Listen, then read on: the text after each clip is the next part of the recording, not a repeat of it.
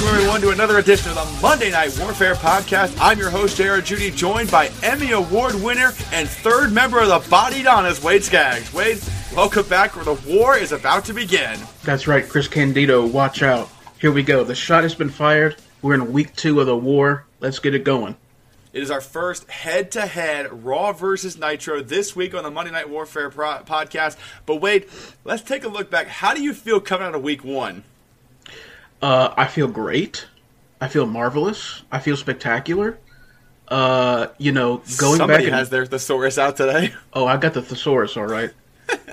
We're going back to when we were so young that we don't even remember this stuff. And so watching it as an adult, it puts quite a spin on it. So we're enjoying it much more now than we would have then, I can tell you that.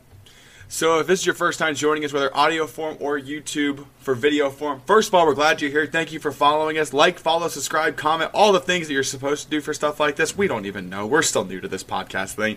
Just help us grow this community. It's a fun community where we want everybody to join in. We're going back and we're watching WCW, the WWF, and a little sprinkle of ECW every week for starting in 1995 all the way through the Monday Night War.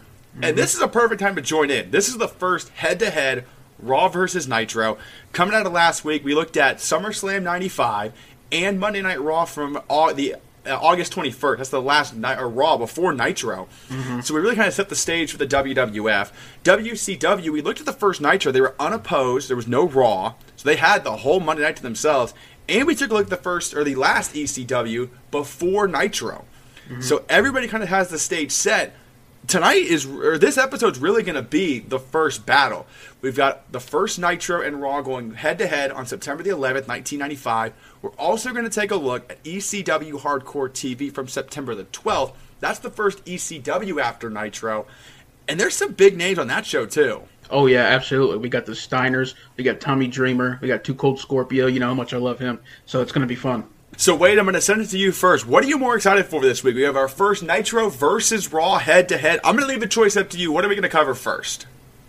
Well, I'll tell you what, going into this week, after watching Nitro last week and going into this week, I'm more excited for WCW, dude. All right, so we're going to start September the 11th, 1995. Monday Nitro's live at the Night Center in Miami, Florida. Eric Bischoff, Steve Bongo McMichael, Bobby the Brain Heenan on commentary.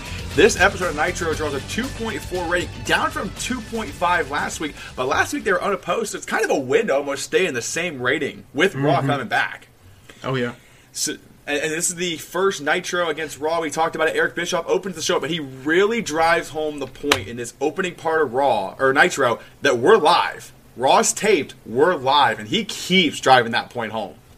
As well he should, let's be honest. He also hypes up the main event for tonight. It's Hulk Hogan defending the WCW World Heavyweight title against Lex Luger in what they call the match of the century. They cut to a recap of that confrontation last week where we both agree Lex Luger kind of stole that promo. He really drove home the point of he's here to make a big impact in WCW. Absolutely. And they go back to the commentary desk, and this is what I wanted to talk to you about, Wade. They say Vader's gone AWOL. Vader's not filing the right paperwork. He's out of War Games. So Hulk Hogan's team is down 4-3 just 6 nights before the big Fall Brawl War Games match. Oh, absolutely. How are they going to fill this role? Let me tell you something else about the beginning of this show. We're in a new arena now. We're not in the Mall of America anymore. So, we get the new commentary stage that would stay around for a while that I really like. As opposed to them being in this, little wooden table right up next to the ring. Where they got the little TVs on there. I'm just thinking any second somebody can just come crashing through there. So it makes me nervous to even watch it. So I really like the commentary stage. I also really like the ring's apron skirts. How they made them like see-through within backlit so you can see. I think that's so awesome. You can really tell they're really going full throttle here into the war. And you could tell even to the arena, like the Night Center's not a very big arena, but they made that thing look huge. Just the way they kind of positioned everything, the way they shot everything. It had a different look and feel from Raw. And again, they're live. They kept driving home. We're live. And anything can happen on live TV, as they showed last week with Lex Luger showing up. And speaking of anything can happen on live TV, first match on Nitro, it's the debut of the homicidal, suicidal, genocidal Sabu, one-on-one with my man, Dust Wonder Kid Alex Wright.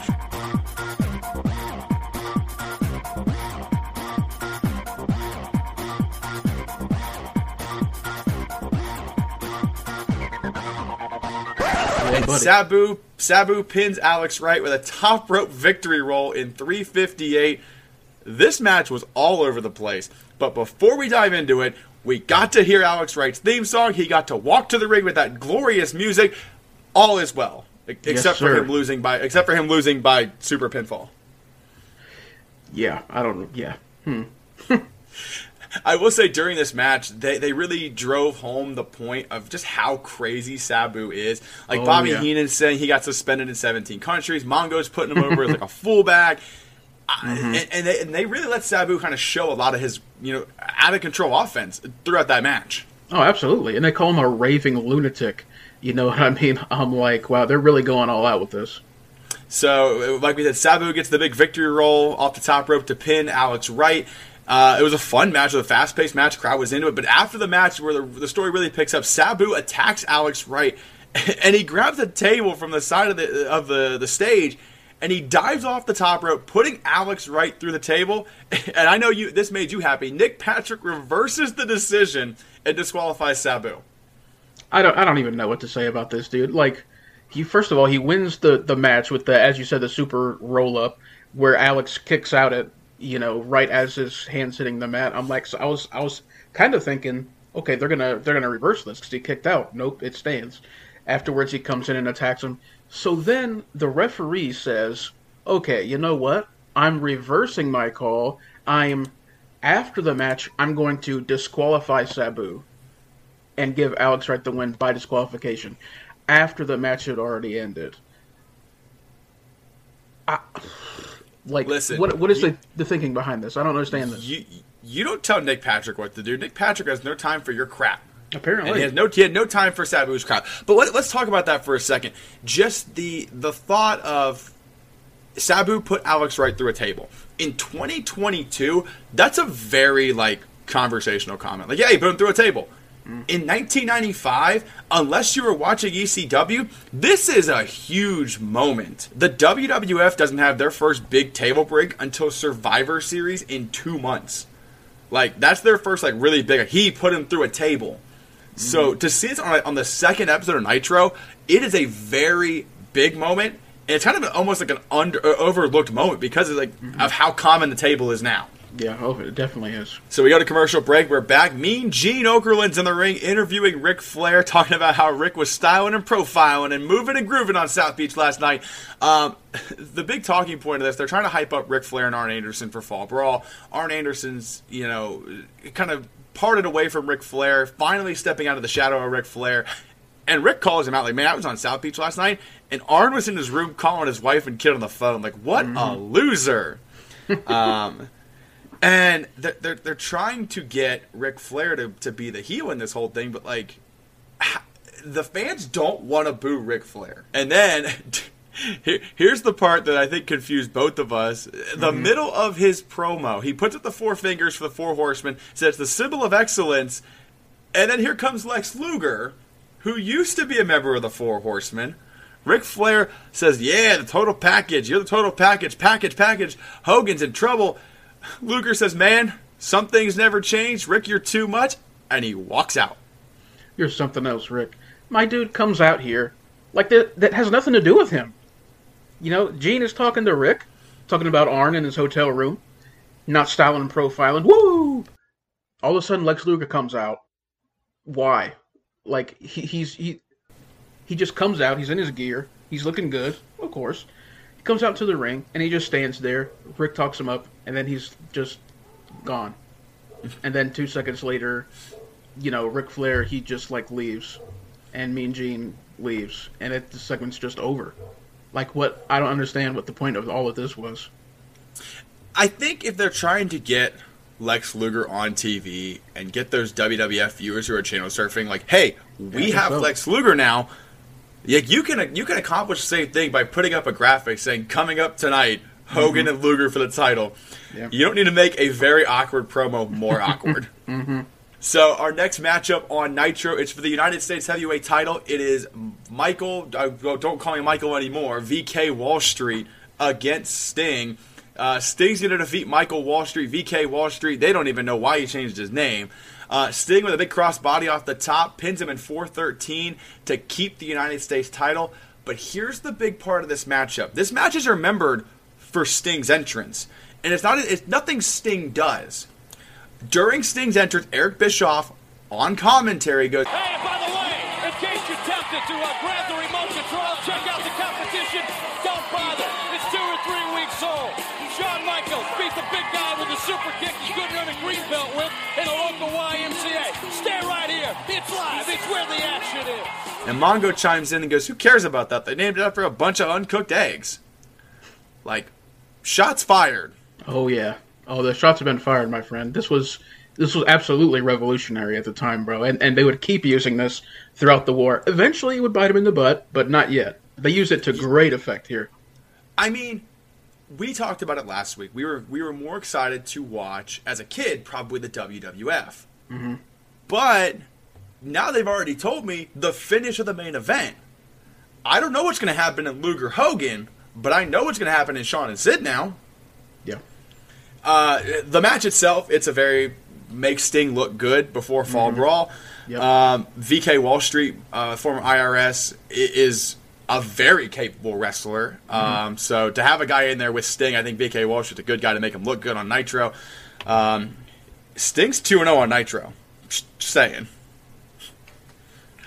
We go. He's the man. The man called Sting. Only second to the man called Ming.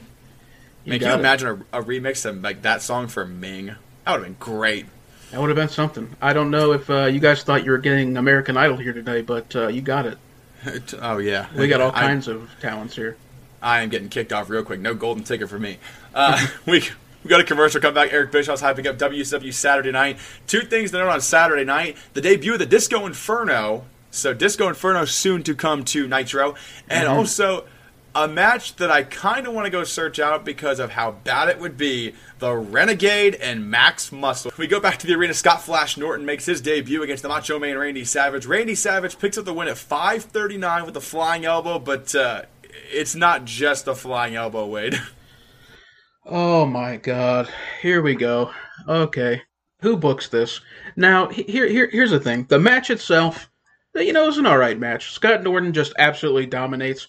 Towards the end, Randy Savage really turns it around, you know, but that's really just right at the end because Scott just dominated him this entire guy. The Dungeon of Doom comes out here, okay? Just, what's going on, JR? I don't understand what's happening here. So you've got the Dungeon of Doom. It's Shark and Kamala, the first ones in there. First of all, Shark's 500 pounds. How is he the first one out of the tunnel? Anyway, so Shark comes down. Shark tries to get in the ring. Scott Norton and Macho Man kind of team up to attack the Dungeon of Doom. Scott Norton knees Shark in the head as he's getting in the ring. Shark falls on the legs of Scott Norton, trapping him. So Randy Savage takes advantage, hits the flying elbow. Referee has no problem with this and counts the pinfall. Another inexplicable referee moment from tonight. My dude, look 2 feet to the left here. You got Shark, sorry, he's not known as John Tenta yet. You got him. He's laying on Scott Norton's legs, and you just that's all right. 1, 2, 3. What is up with the referees in WCW tonight, dude? I don't know what's going on. After the match, Kevin Sullivan, Zodiac, and the man called Ming finally comes out to the ring, trying to attack the Macho Man, and Scott Norton gets in the face of Shark as the Macho Man escapes. Everybody else leaves. Scott Norton's left alone. I get it. You don't want Macho Man to take a loss going into Fall Brawl. But, like, that made Scott Norton look so stupid. Yeah. And he looked like, I mean, especially the way WCW shoots their shows, how their ring is a little bit shorter. Scott Norton looked like the size of a freight train. He's just huge. And, yeah, it was a weird thing. Speaking of weird, we come back from a commercial. It's our main event. The WCW World Heavyweight Championship is on the line. Hulk Hogan defending against Lex Luger. And they go 5:28. And Hogan retains the title by disqualification, with the Dungeon of Doom coming out again. The match was interesting for a couple reasons. Luger, when he comes out, he gets the awesome smoke show pyro display. They kind of circle the camera around him. He looks phenomenal. He looks like $1 million. Oh yeah, he's a star. Hogan suplex and Luger's no selling. He pops right back up, flexes at Hogan. Crowd loves it. Hogan does the same thing. Crowd loves it. The crowd is almost wanting to cheer for both of them. Mm-hmm. And then Eric Bischoff comes on the commentary and goes, Luger's not used to this level of competition. I'm like, okay, that's a good comparison. And then he keeps talking and says the world champion in the WWF is someone who barely made it to mid-level status in WCW. And that's where I have an issue. Like, this is the problem people have with AEW today, is how much they compare themselves to WWE. Mm-hmm. You're already separating yourself by saying, we're live, they're taped. We're exciting, they're taped, they're blah, whatever. Look at our cool, shiny new pyro. Why do you continue to compare? If you want to say you're the better competition, stop at Luger isn't used to this level of competition.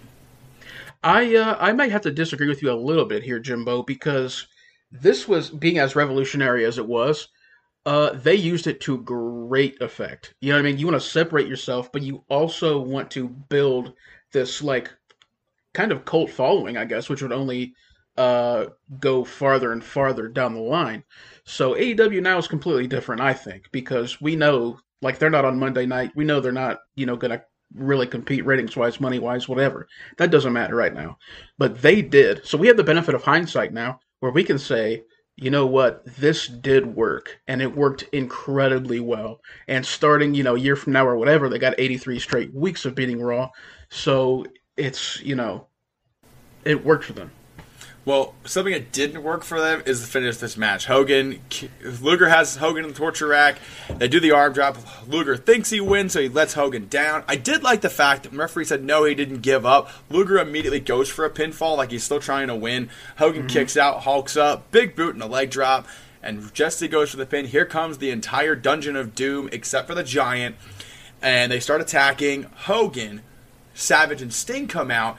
And it's noted on commentary, if you take a look back, the Dungeon of Doom never lay a hand on Lex Luger. They're attacking Sting and Savage and Hogan. So we go to commercial break. Mean Gene's back at the ring. He's interviewing Hulk Hogan saying, hey man, your team's down 4-3. And the first thing out of Hogan's mouth isn't about like, hey, I need a partner. It's, again, asking Luger, where's he coming from? And why didn't the Dungeon of Doom lay a hand on him? Mm-hmm. Then you get Savage and Sting going back and forth. Savage is siding with Hulk. Sting siding with Luger. Everybody's yelling. And Jimmy Hart gets involved. Mean Gene's yelling. And there's 6 humans that are just yelling into one microphone for like 5 minutes. Yeah. Eventually, everybody's pointing fingers at everybody. They're even saying Jimmy Hart's on the side of the Dungeon of Doom.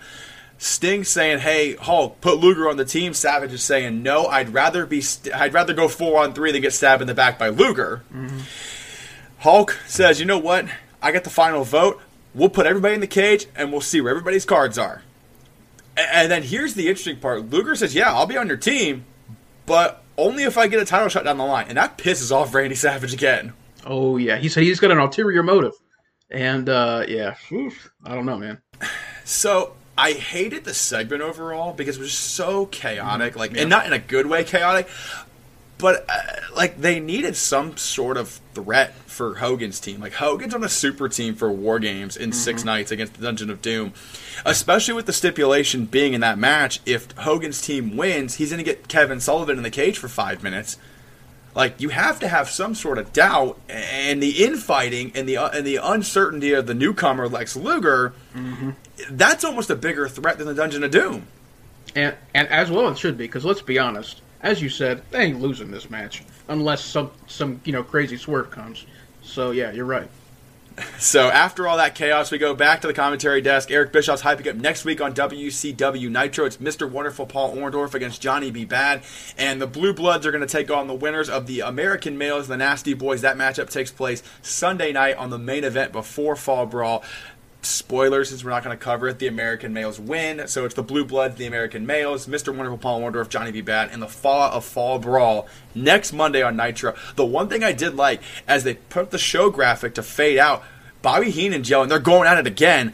And that's what I loved about Nitro, is they would end it in the middle of chaos, not right at the end. So you wouldn't get to see everything. You had to tune in next week.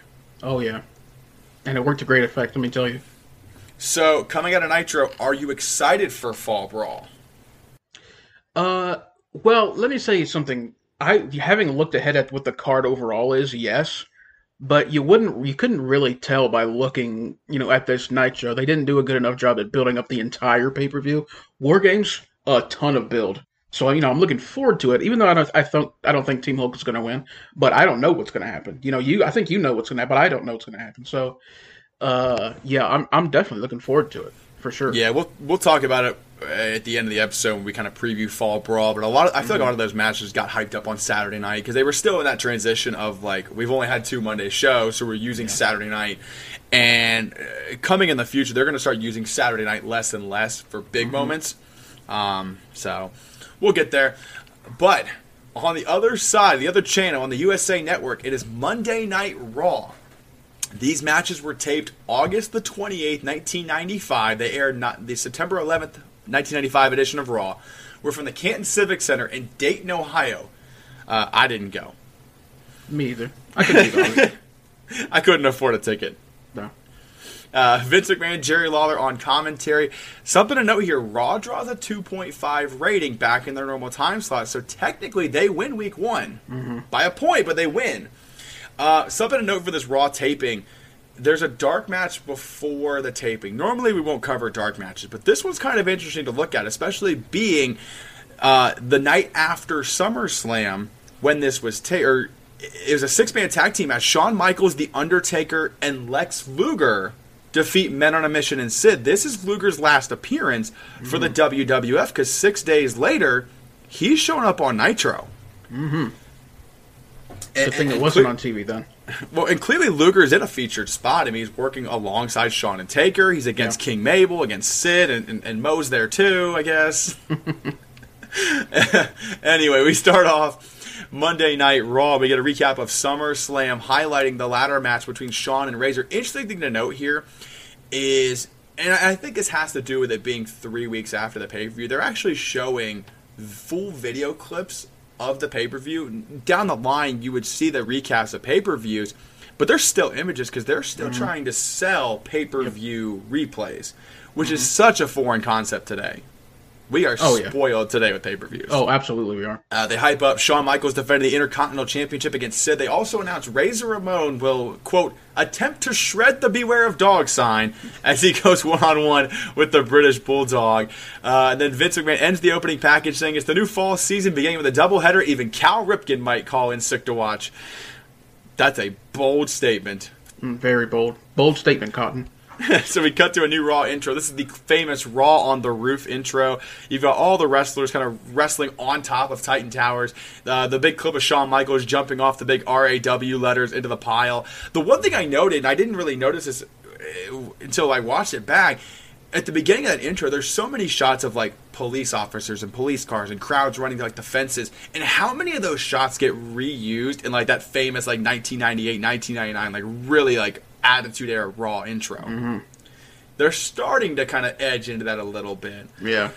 Other thing to note on this intro, it's the I Like It Raw theme. It's the only time there's actually lyrics behind it. I never remembered this having lyrics. Like it was this intro, like the song did not match the clips at all. We open up the show. It's Jerry Lawler and Vince McMahon in front of a very obvious green screen. Oh yeah. And this goes back to Nitro just saying we're live, we're live, we're live. They're taped. Here's what happened on their show. So, like, Nitro's trying to kind of stick that knife in, but WWE's twisted the knife themselves with this terrible green screen. Oh, yeah. Our first match is the bad guy, Razor Ramon, one-on-one against the newest associate or employee of Jim Cornette, Mr. New Haircut himself, the British Bulldog. He has cut off his famous long hair. He's now got the crew cut going on. I don't even know where to start. Me either. The match ends. If you look at the match result, British Bulldog defeats Razor Ramon in 7-10 by disqualification. But we've both rewatched it, and I think we're still... we talked about dodgy refereeing on WCW Nitro. I think this one takes the cake of how Razor gets disqualified in this match. Yeah, you're absolutely right. I don't know what was going on there. So, Dean Douglas has come out during the match. He's looking for revenge on Razor after being attacked in Dean Douglas's classroom at SummerSlam. Razor hits the Razor's Edge, And then Dean Douglas runs out, dives off the top rope, hits a flying knee to the back of Razorhead. Mind you, the referee's already down at this point. Referee's already been hit by the Bulldog. Yep. So there's no referee. Then the 1-2-3 Kid comes out, trying to help Razor. Immediately gets floored by Dean Douglas. They get back in the ring. Bulldog hits the power slam, goes for a pin. 1-2-3 Kid is climbing up to the top. Referee is still down at this point. He's finally coming to as the 1-2-3 Kid dives off the top rope. Bulldog moves out of the way, and the Kid splashes Razor. The referee calls for the bell, DQ. The Bulldog is awarded the victory because the Kid interfered. And I guess it's assumed like because he's Razor's friend. I guess. Oh, of course, yeah. I guess that's the only explanation. But as a referee, you can't make those kinds of calls. You know what I mean? Like he hit Razor. Razor should be the one who is awarded the win. I don't know what was going on here, man. It was a very weird match. Like I feel like that match never got out of like second gear. You got two very, very strong characters and wrestlers in the Bulldog and Razor, but I think that finish just dragged it down because it was so convoluted. And this is after watching the Dungeon of Doom stuff. And at least I understood the stories they were trying to tell with the Dungeon of Doom stuff. And speaking of not understanding the story they're trying to tell, I'm going to let you kind of give your feedback on this. After commercial, Vince McMahon is in the ring trying to interview Razor and the 1-2-3 Kid, and I say trying to. He's trying to, that's for sure. You know, he wouldn't know this in the ring, but this is one of those times where Jerry Lawler runs his mouth off during the interview. Now, I love Jerry. Dude's a living legend. I absolutely love his commentary at this time, especially here, and his, repartee with Vince and whatever. It's all great. But bro, there's three dudes in the ring, and they're trying to talk, and you're talking over them. I'm sitting here trying to listen. Okay, what is Vince trying to say? Like I could barely hear him through some of the things he was saying, or whether it be Razor or Shawn, and Waltman, that is. And I just don't know what Jerry's thinking here. And I don't know why, with a tape format, they're not editing this out or like at least piecing it down. That's a very good point. That was confusing to me of why you wouldn't, because like you can barely hear Vince a lot of these questions, so you're kind of piecing together from what I pieced together. And again, this goes to not watching / not having the Superstars available on the network yet. A couple of weeks ago on the Superstars, from what we heard, Razor Ramon kind of interfered in a 1-2-3 Kid Dean Douglas match, kind of the same situation where Razor got the Kid DQ'd. Kid was trying to help Razor out. They're kind of playing off this story, and this promo is kind of important because the 1-2-3 Kid is kind of showing a different attitude, where he wants respect from Razor. He's not feeling like he's getting any respect from his friend, and he says like, Razor, I beat you before. Like I beat you in '93. I was the big upset on Raw. And it's kind of like the Kid is almost having bitterness towards Razor, and they're kind of planting those seeds in this friendship. But you wouldn't be able to hear all of it because of how much Jerry Lawler's talking over it. Very true.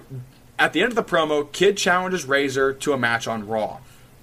And this goes back to what I said last episode, where they've got so many guys in multiple storylines right now where it's very confusing of what their main focus is, because Razor, with the Kid gone, Razor grabs the mic and says, yeah, man, anything can happen in the WWF, and he starts talking about the ladder match with Shawn, and then Dean Douglas, and eventually gets to the Kid and says, yeah, I'll face you. But that's three different guys he's focusing on, like at the same time. That was funny to me, because 1-2-3 Kid, he goes out there, challenges him, and then he just kind of walks out the ring, and the camera follows him walking to the back, and then Razor's still in the ring talking like he didn't just hear what he heard. I thought that was funny. Yeah, it was a weirdly pieced together, weirdly shot, and overly talked over interview. Yeah, very true. Speaking of weird, we go to a commercial narrated by Todd Pettengill, and he lets us know of a matchup made by interim WWF President Gorilla Monsoon for next week on Raw. He calls this match a match the fans have been asking for. I don't know who in 1995, but I want them to come back and watch it again. It's Men on a Mission against the tag team champions Owen Hart and Yokozuna. The best part about this for me is we are 2 podcast episodes into this now, and we're going to be 8 shows in to actually rewatching this before we finally see the WWF Tag Team Champions. We'll be on our 4th WWF show, including a pay-per-view, before we see the Tag Team Champions. I don't like that. Speaking of tag teams, we did see a tag team at SummerSlam, the Smoking Guns. They're in action. They defeat the team of Rad Radford of the Brooklyn Brawler in 246. King and Vince couldn't be bothered during commentary. They're talking about Vince's new sports coat. Kid comes out with saying, "I didn't know Fruit of the Loom made sports coats," and Vince says it's a French cut, J.C. Penney. If you say so. Here's my problem. Brooklyn Brawler is, well known as kind of that underneath job guy in the WWF, making everybody else look good. Rad Radford, the future Louis Piccoli, not long for the world, sadly, but he'll make a run in ECW and WCW. I've heard people say that, like, if he was still alive and kicking, he would have been like the next Mr. Perfect, really agile bump and heel. Mm-hmm. We don't get to see a lot of that in this match. It's a very short, make the Smoking Guns look good tag team match. They hit the Sidewinder at the end, and there you go. Absolutely, they absolutely completely dominate, and they're very over in this match too. They get huge pops, and I love these guys. I love watching these guys. They're great. Yeah, the Smoking Guns are a great tag team. I remember even as a kid, like, loving the Smoking Guns. We go from the Smoking Guns to a very dark Hollywood skyline, and we hear "Kill the Brain and You Kill the Ghoul," Night of the Living Dead, 1968, and then appears Goldust. Goldust is our third look at Goldust now, and he's talking about his outside of his magical and mystical land, there's a dark and evil ghouls that walk astray in the darkness. He says they're blanketed in purple and black, and they follow in the footsteps of the one Grim Reaper, the Undertaker. He says, "Gold sheds no darkness, it only sheds light, and the dark cloud that hovers over the World Wrestling Federation will soon be sent to the heavens, never to be heard from again, courtesy of Goldust." What a vignette and what a promo. Absolutely. This was phenomenal. Let me tell you, I just love Goldust. I love Dustin in general, and what he was given with this gimmick. You could have said, "Oh, this is so weird, I don't want this." But Dustin became a legend making this gimmick what it was. And you see why here. You see exactly why here. This dude is committed, and you can see that with every single thing he does.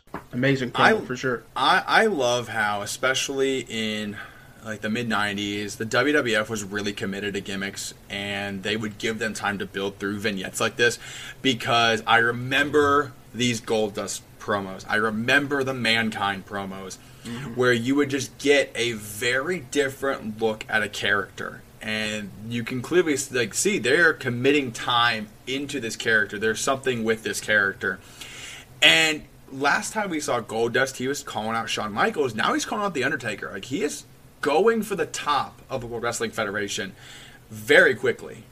Yeah, and you might be surprised seeing that. I was surprised seeing that, because I don't, obviously, as we've been over, I don't remember this. So he's swinging for the fences here, bro. And let me tell you, I'm here for it. Spoiler alert, his first match is not against Shawn Michaels or The Undertaker. I guess I'll find out. We're about 2 pay-per-views away from the debut of Goldust, so we'll get a couple more Goldust promos though, which I'm always here for. I've always got time for Goldust promos. What I don't have time for is our next match. Oh god!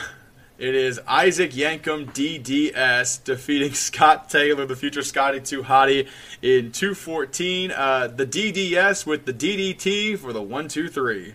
Yes, sir. And that line right there was more advertisement and charisma and excitement than the whole match had. Yeah, you're right. You're absolutely right. Yeah, Isaac Yankem, who wrestled Bret Hart at SummerSlam in that matchup. That way too long matchup. Yeah, we didn't get to see any of the cool moves that he was doing against Bret. Yeah, you're right. The only thing, the big move he does a choke slam, and it's a very early in the match, transitional throwaway move. Mm-hmm. I did like how when he comes to the ring with that awful music, they had just talked about Raw being sponsored by Skittles, and then here comes the dentist. So well done. Any more thoughts on your favorite dentist before we move on? No, I have no thoughts. You want to get quickly away from that? I'm just waiting until 97. That's okay. Until he gets caught on fire. Yeah. Well, wait a minute. You and have killed to his remember. family. Well, whatever. You have to remember that Isaac Yankem has another identity crisis before that. Well, we'll get there later. Yeah.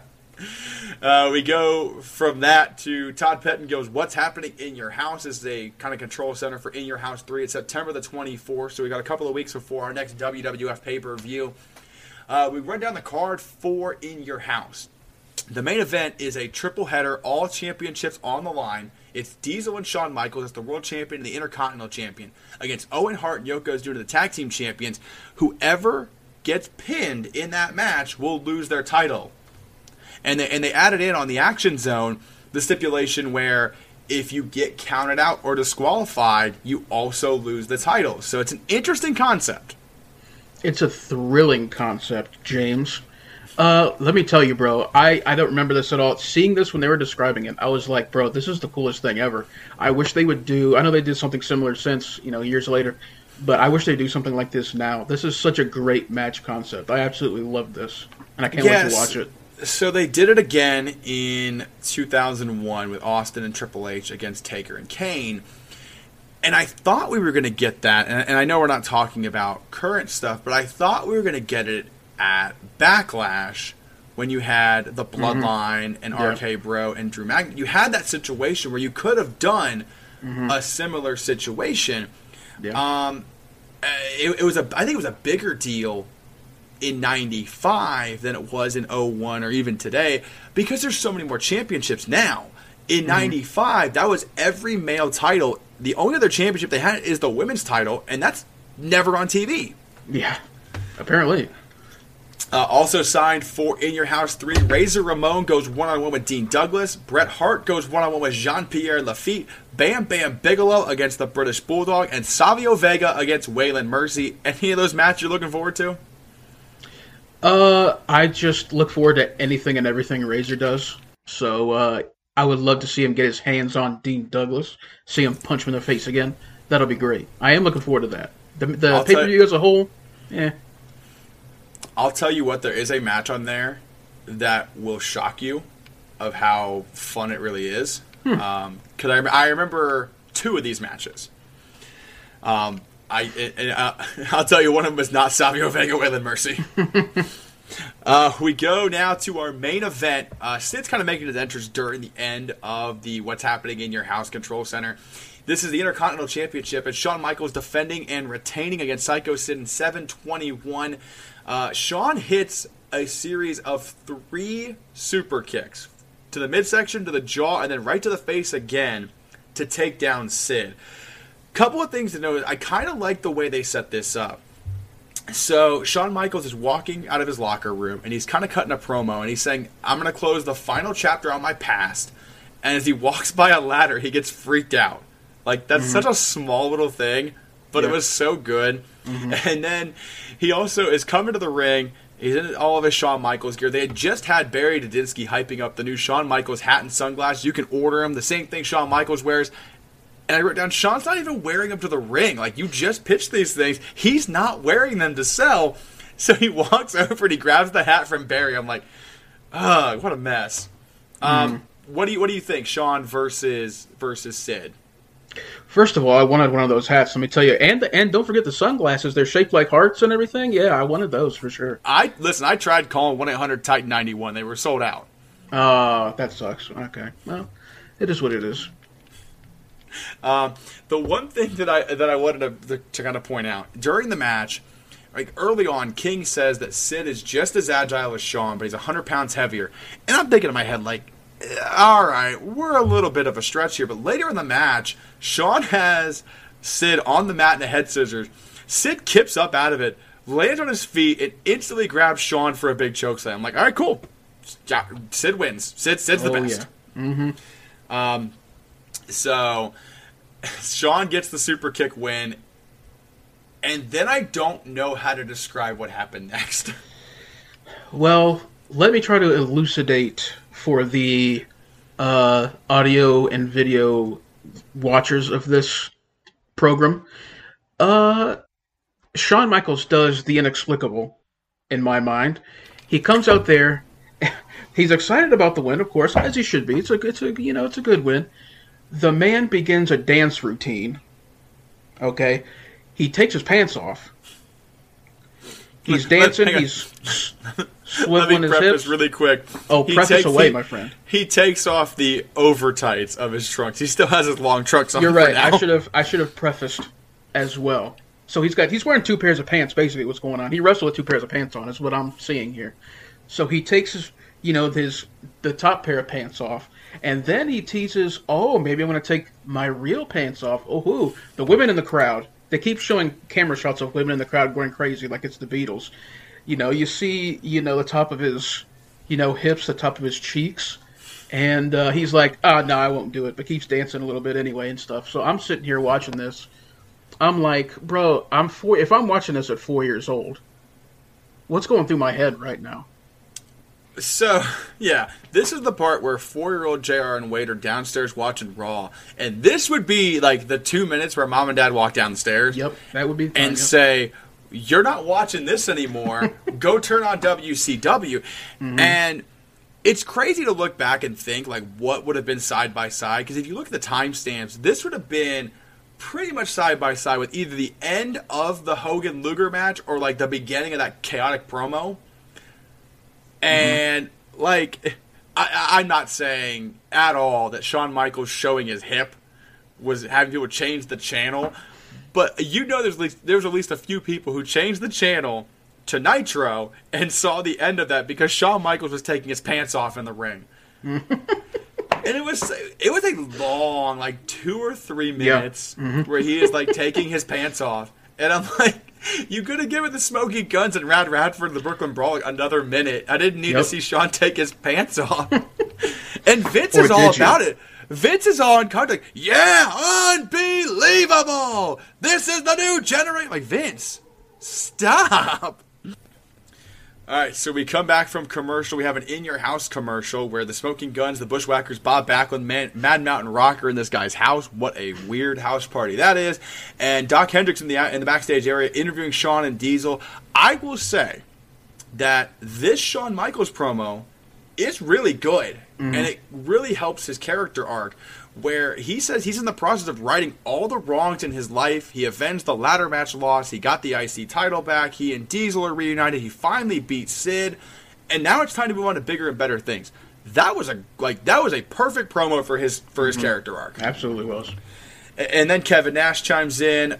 Diesel says, they're not just 2 dudes with attitudes. They're 2 chaps with all the straps. I love it. Classic Kevin Nash. I love it. So we go one more commercial break. We come back to the Raw preview. And here's my issue with this entire show. Is when they come back, they're doing a Raw preview. I think they're going to just run down the card. But they're showing actual clips from next week's show. Like it's a sitcom. Like, next week on Raw, see how Vince deals with Shawn taking his pants off. Like, no. Like, they're showing clips of Razor and Kid. And they're showing clips of Men on a Mission against Owen and Yoko. WCW is on the other channel telling people you're not live. And now you are telling people this happened weeks ago. We have the footage. Like, I don't understand it.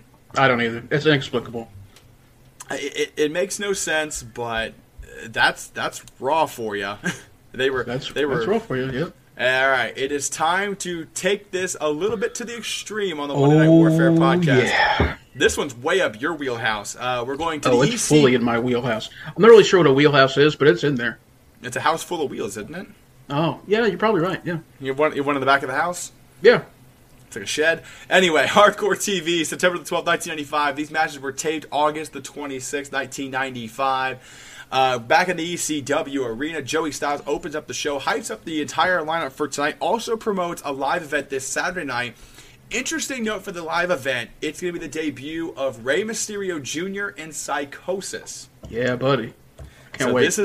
This is that influx of talent we talked about, where Eddie and Dean have left ECW, but now Paul Heyman's bringing in the Luchadors from Mexico, and just this continuous, almost revolving door of talent that ECW is going to get is going to be so cool to watch. Oh, yeah. So amazing. So Lance Wright hypes up the Club ECW. It's kind of a good deal. It's $100. You get the same ringside seat for 4 ECW shows. You're placed on an ECW priority list. You get 20% off ECW merchandise. My only issue with this is they say it's exclusively for the denizens of the ECW arena.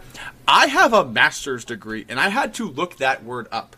I am not trying to knock. I am not trying to knock the ECW fan base, but like, that is not the word I would have chosen to use in that advertisement. True, you're right.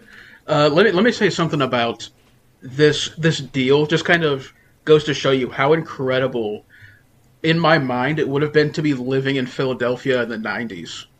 You know what I mean? To be a part of this, to be like, okay, you get the same ringside seat for the next 4 arena shows, and to just be there in the crowd. I wish so badly. Now, I don't really want to live in Philadelphia, but, you know, this would have been so incredible to see firsthand. Man, we really missed out on that, let me tell you. Well, and we looked at it last week with Eddie Guerrero's last match. He was kind of roaming the crowd at the end, kind of hugging the fans. There is a very, like, I don't want to say cult-like mentality, but it's a very close-knit with that crowd in the ECW fans. We cut to a promo with the Pitbulls. They're with Joey Styles. The Pitbulls are going to face Raven and Stevie Richards Saturday night at this live event.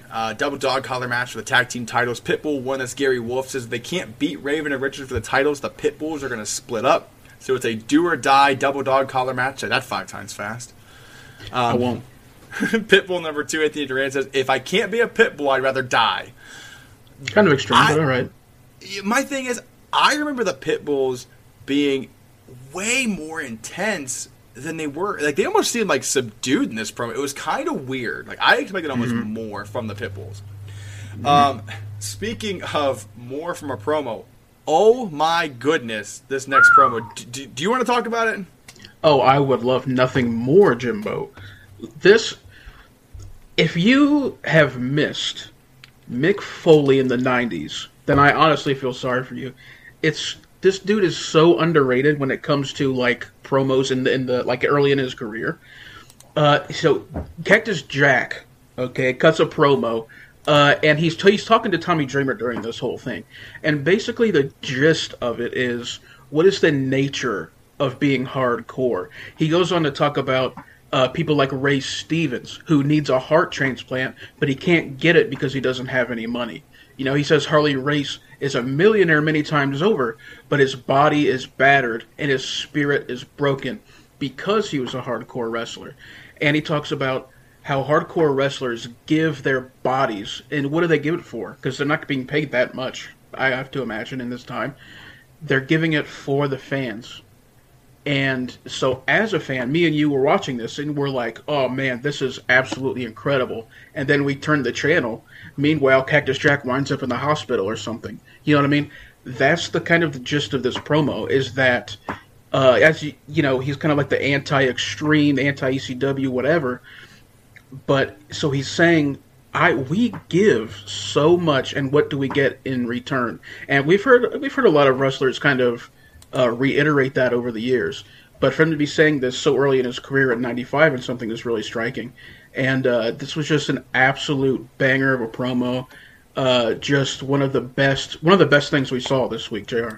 Well, one of the other things in that promo is he talks about how he's giving Tommy Dreamer now. He says he loves Tommy Dreamer, and he ends the promo saying, he who lives and runs away returns to fight another day, which is such an out-of-place line for ECW, this bloodthirsty, violent ECW. And Cactus Jack, who is known for his death matches, is like, just walk away, Tommy. I love you, don't fight me. And here's the issue I think that we're going to run into, and I'm sure people ran into in the 90s, is we're not going to watch every ECW episode. They were a syndicated show, so we're trying to keep that sense of reality where you wouldn't get every episode of ECW. We're going to watch every now and then to kind of keep up on it. We're not watching an episode of ECW until September the 26th, but now I really want to see what happens with Cactus Jack and Tommy Dreamer. I'm very invested based on 4 minutes of Mick Foley talking. Yeah, you're right. And that's the one thing that these ECW shows are going to have the advantage of. I think the promo department is like the Goldust promo is great, but that was, that's not a commonality on WWE. There's not a lot of good promo. We've seen a lot of Hulk Hogan promos on WWE or WCW already, and they're just kind of off the wall. Postomania, brother. Yeah, but in 4 minutes, Cactus Jack has me all about a feud I know nothing about. Oh, yeah. Speaking of that feud, the other half of that feud is Tommy Dreamer, who is kind of feuding with Cactus Jack, Raven, and all of the gang. But right now he is fighting through the Dudley Boys, and not just Bubba and Devon. We are talking the entire extended Dudley family. Tommy Dreamer takes on Dudley with Big Dick Dudley at ringside. Tommy gets the win at 6:24 with a superplex off the top. I like seeing the superplex get the win. It's not a common finishing move, but I like it. Right. I kind of like it too because it's like unexpected. You know what I mean? Like it's not his finisher. People are going to be like 1, 2. Oh, he's probably going to kick out. It's just a superplex. Although maybe in 95 it was different. I don't know. But as in WCW, we saw Sting with a flying crossbody, which you wouldn't have expected. So that is it adds the excitement of it when you have like pinfalls that you wouldn't expect. This match was very ECW. Tommy Dreamer is getting a frying pan handed to him by the crowd. He's hitting everybody with the frying pan. He at one point grabs a wooden sign, and the only way I can describe it is he shish kebab Dudley. We see sign guy Dudley in the crowd. And then I'm going to let you describe your favorite part. The interaction outside of the ring between Tommy Dreamer and Big Dick Dudley is something else. Bro, let me tell you. Tommy, he goes outside of the ring to fight Big Dick Dudley, and this is it's just absolutely amazing. This dude, as we said before, he pulled out a frying pan from the crowd to hit Dudley right. I mean, he cracks him over the skull with this thing. I mean, it was brutal. So he gets, I think, if I'm remembering right, he got like another frying pan on the other side of the ring outside. And then the best part of this whole thing, he gets in the crowd, he grabs out, and he gets a freaking bowling pin. Like somebody hands him a bowling pin and says, here, use this, and he cracks him with it. It was just absolutely amazing. In addition to other weapons he pulled out, it was just so much fun. Meanwhile, Big Dick, he just no-sells everything, and then Tommy eventually gets back in the ring, but it was really amazing to see. Big Dick no-selling it was a better way to describe it than how I wrote it in my notes. All I wrote was Big Dick never went down. So I'm going to need some more words when I take notes next week. Anyway, Tommy Dreamer with the superplex for the win. After the match, Big Dick Dudley carries Dudley back to the back. Tommy gets a He's Hardcore chant, goes out, rips up sign guy Dudley's sign, pulls him out of the crowd, chair shot right to the head, which I forgot how many unprotected chair shots to the head we're going to see. Oh, yeah, dude. I mean, and unprotected frying pan shots. Let's not forget about those. And unprotected frying pan and kitchen sinks and everything else in between. Anything you can dream of. Stop signs. Yeah, at the end of the segment, Tommy DDT sign guy on the chair. We cut to a Taz promo. This was like the shortest Taz promo. He's like, I'm coming back. I'm going to fight Two Cold Scorpio. Either he's going to beat me up or I'm going to beat him up. Yep. Yeah, you're right. Thanks, Taz. So we go to our main event, and they announce it beforehand. It is highlights of a tag match, not the full match. It's Rick and Scott Steiner with Taz in their corner against Two Cold Scorpio and a mystery partner. The mystery partner revealed to be Chris Benoit. Every podcast has to handle this at one point. Let's just get out of the way now. Any praise towards Chris Benoit is 1995 through 2001 Chris Benoit. What happened with the Chris Benoit tragedy is a tragedy. It's a mess. It is terrible. There should be no praise for Chris Benoit moving forward, but his contributions in the past cannot be overlooked. Chris Benoit was one of my favorite wrestlers as a kid. Me too. Yeah. That is severely changed as a human being, but as a wrestler, Chris Benoit is almost in a league of his own. Yeah, you're not wrong. So this match is a best of the tag match. Essentially, it starts out pretty even. Steiners are even with Scorpio and Benoit. Rick Steiner has the nastiest Steiner lines in the world. The match breaks down at the end. So Rick and Scott get the win. They show 9 minutes and 24 seconds of it. I know that match is longer. Mm-hmm. But there's miscommunications throughout the match between Scorpio and Benoit. Scorpio tells Benoit to go to the top at one point for the headbutt, and Scorpio just goes for a pin instead. So, like, Benoit's standing there awkward. Benoit's holding Rick Steiner. Scorpio goes for a super kick. Scorpio takes too long, kicks Benoit in the face. They start to go at it. Benoit eventually just dragon suplexes Scorpio like he's tired of him. Taz hits Scorpio right in the face with a TV title. And then Rick hits Benoit with a German suplex and throws him so far across the ring. Benoit kicks out at 2. Steiner hits the big Samoan drop, Scott that is, on Benoit from the top. Benoit kicks out again. And eventually the Steiners go for their super death killer move of Rick lifts Benoit into the electric chair on his shoulders. Scott climbs to the top rope, DDTs him off of Rick's shoulders, and finally Benoit goes down. Great move. That's the story of it, is that Chris Benoit is so, like, he's the toughest dude there is. Like, he's the toughest dude in the ring at any time. That's what they were kind of been building for. And, him kicking out of all these things absolutely lends to that. But what a great move. That last finisher is so great. I remember just watching them, the Steiners that is, just dropping job guys and enhancement guys in WWF with that DDT. And I'm like, man, that is a murder. Like, I just watched a man die. Yeah. We go to commercial break, we come back, and the Public Enemy are outside. And at first, the way they're kind of talking, they're hyping up the Saturday night show, talking about Rey Mysterio and Psychosis debuting. And I'm thinking they're just kind of like pitching like the whole show. And then it cuts to the Gangstas. It's New Jack and Mustafa, and they start talking about what they're going to do on Saturday night. I'm like, oh, okay, this is like a whole montage. And Mustafa makes this noise. Like, New Jack says his piece, and Mustafa goes, ugh. And I'm like, huh? We cut to the Sandman talking about Mikey Whipwreck, saying Mikey thinks he's extreme enough to take the title from him. New Jack doesn't care about Sandman and woman, but he likes violence like Sandman. And now I'm just confused. I'm like, I don't know who's fighting who. It eventually, like, I eventually pieced together, I think it's Public Enemy and Mikey Whipwreck against the Gangstas and the Sandman in a 6-man tag. I don't know if it's in a cage, like the Public Enemy talking about a cage. Did you understand any of this? No. I will say, the last like 5 seconds of the show, Mikey Whipwreck looks dead down the camera and goes, this Saturday, Mikey Whipwreck becomes a man. And I'm like, you know what? I believe that. I'm invested in that. So the rest of it makes 0 sense. Yeah. But, yeah, it was a very all-over-the-place ECW show, but, I mean, there was a lot of fun in that episode. Oh, very much so, yeah. All right, Wade, it is time to do our weekly awards, but before we go there, this is the Monday Night Warfare, so I gotta know, Raw or Nitro, who won the war this week?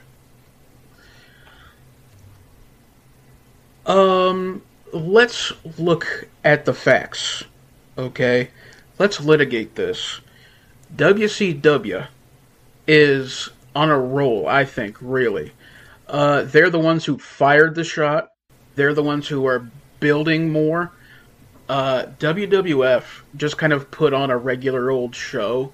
Like they don't care what's going on or they don't realize what's happening. And I guess maybe they can't really. But WCW fired the shots. WCW is what I look forward to more, especially at this time in 95. Monday Nitro wins this week, week 2. Yeah, I would say Nitro also gets the win. They both had kind of clunky finishes to matches. I think that the main event on Raw was better, the Shawn Sid match. I think that the Goldust promo was good. But overall, I think WCW flowed better. I think there was you got to see a lot of the big characters. You got to see a lot of stars. Like WWF, you saw Diesel for like 30 seconds. You didn't see Brett. You didn't see The Undertaker. You still haven't seen the Tag Team Champions. Mm-hmm. I mean, there's 5 of your biggest names in this new generation, and they're just gone. Yeah. All right, so now here's the other question. Does Nitro get your show of the week, or does ECW out it for show of the week? Oh, is Raw not in the category? I mean, Raw can be in your show of the week, but Nitro beat Raw, according to you. That's all right. My show this week, I'm going to swerve you, Jimbo. Call me Vince Russo. I'd rather not. Yeah, you're probably right. I shouldn't have said that. If that maybe that makes you Jim Cornette and we'll have to fight. I don't know. The show of the week, my favorite show of the week, absolutely is ECW. Just because it was a fun show. And let me tell you something, brother, about the WCW. Okay? I'm saying it like Hulk because I love how he says it. Everyone becomes Southern all of a sudden. The WCW, dude. I love that. Here's the thing. There's so many shenanigans in this episode of Nitro that I just hated. You got Shark on Scott Norton's legs. You have the Dungeon of Doom coming out in the main event. You got the reversal with Sabu, although that kind of makes sense because it's Sabu's character showing how crazy he is. I kind of get that at least. But with so many BS finishes, I can't put Nitro here, especially because they booked Hulk Hogan versus Lex Luger as the match of the century. You know what I mean? And it lasted 5 minutes and ended in a disqualification. I thought it was on Monday Night Raw 2022.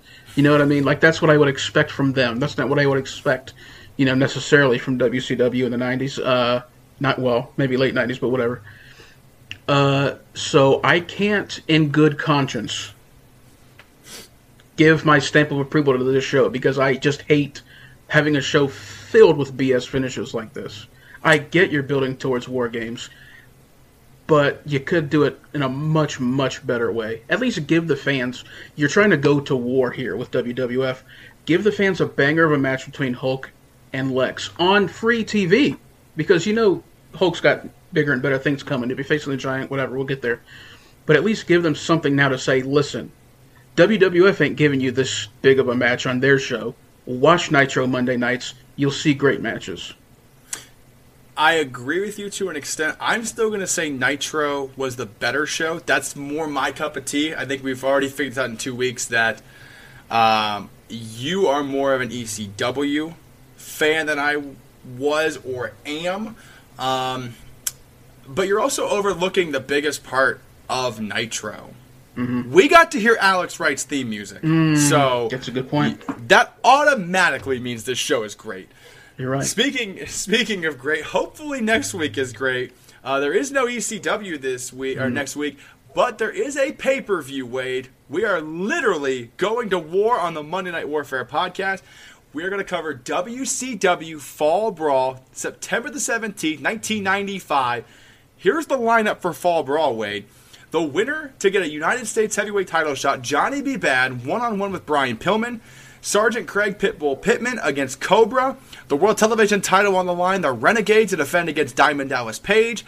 WCW World Tag Team titles on the line. Bunkhouse Buck and Dirty Dick Slater with Colonel Parker in their corner. Defend against Harlem Heat with Sister Sherry. That's the title shot they got from 5 Men and a Lady at Clash of the Champions. With the Flying Lip Lock of Doom.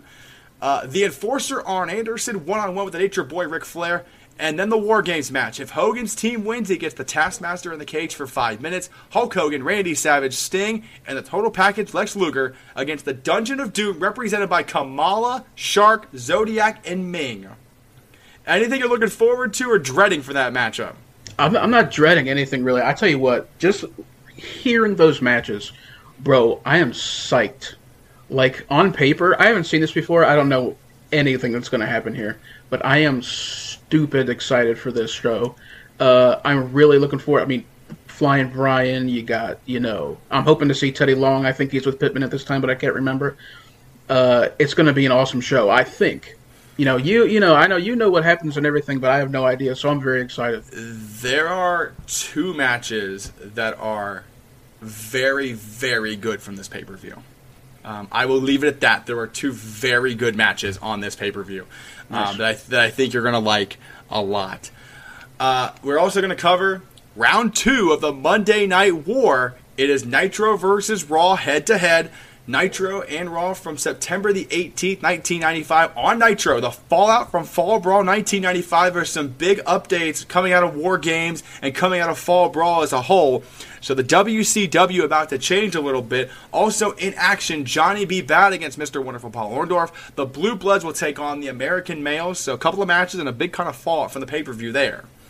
On Monday Night Raw, We got the big tag match, Men on a Mission against the tag team champions Owen Hart and Yokozuna as they prepare for In Your House 3, and the 1-2-3 Kid against the bad guy, Razor Ramon. Are you looking forward to Raw or Nitro more? I think, I tell you what, man, through watching this, I've been reminded of how just amazing and how freaking cool Razor Ramon is. He is the coolest dude. Like, he really on is. The planet. He makes being cool so easy. I don't understand It's it. effortless. Absolutely. He is the coolest dude. So if I'm looking forward to a match the most, it's that match with him versus 1-2-3 Kid. But the show overall, after Fall Brawl and everything, I'm looking forward more to Nitro. Well, we hope you're looking forward to more from the Monday Night Warfare podcast. We're glad you're with us, audio or video form. Like we said, like, follow, subscribe, comment, share, do all the things you need to do. Help this podcast grow and join along. Come watch along with us. Have a conversation. We're open and want to hear what you guys think of 1995 and the beginning of the war. Wade, strap on your helmet. We're going to war next week in the War Games. I am psyched, bro. I'm so ready. We thank you for joining us, and we'll see you next week on the Monday Night Warfare podcast.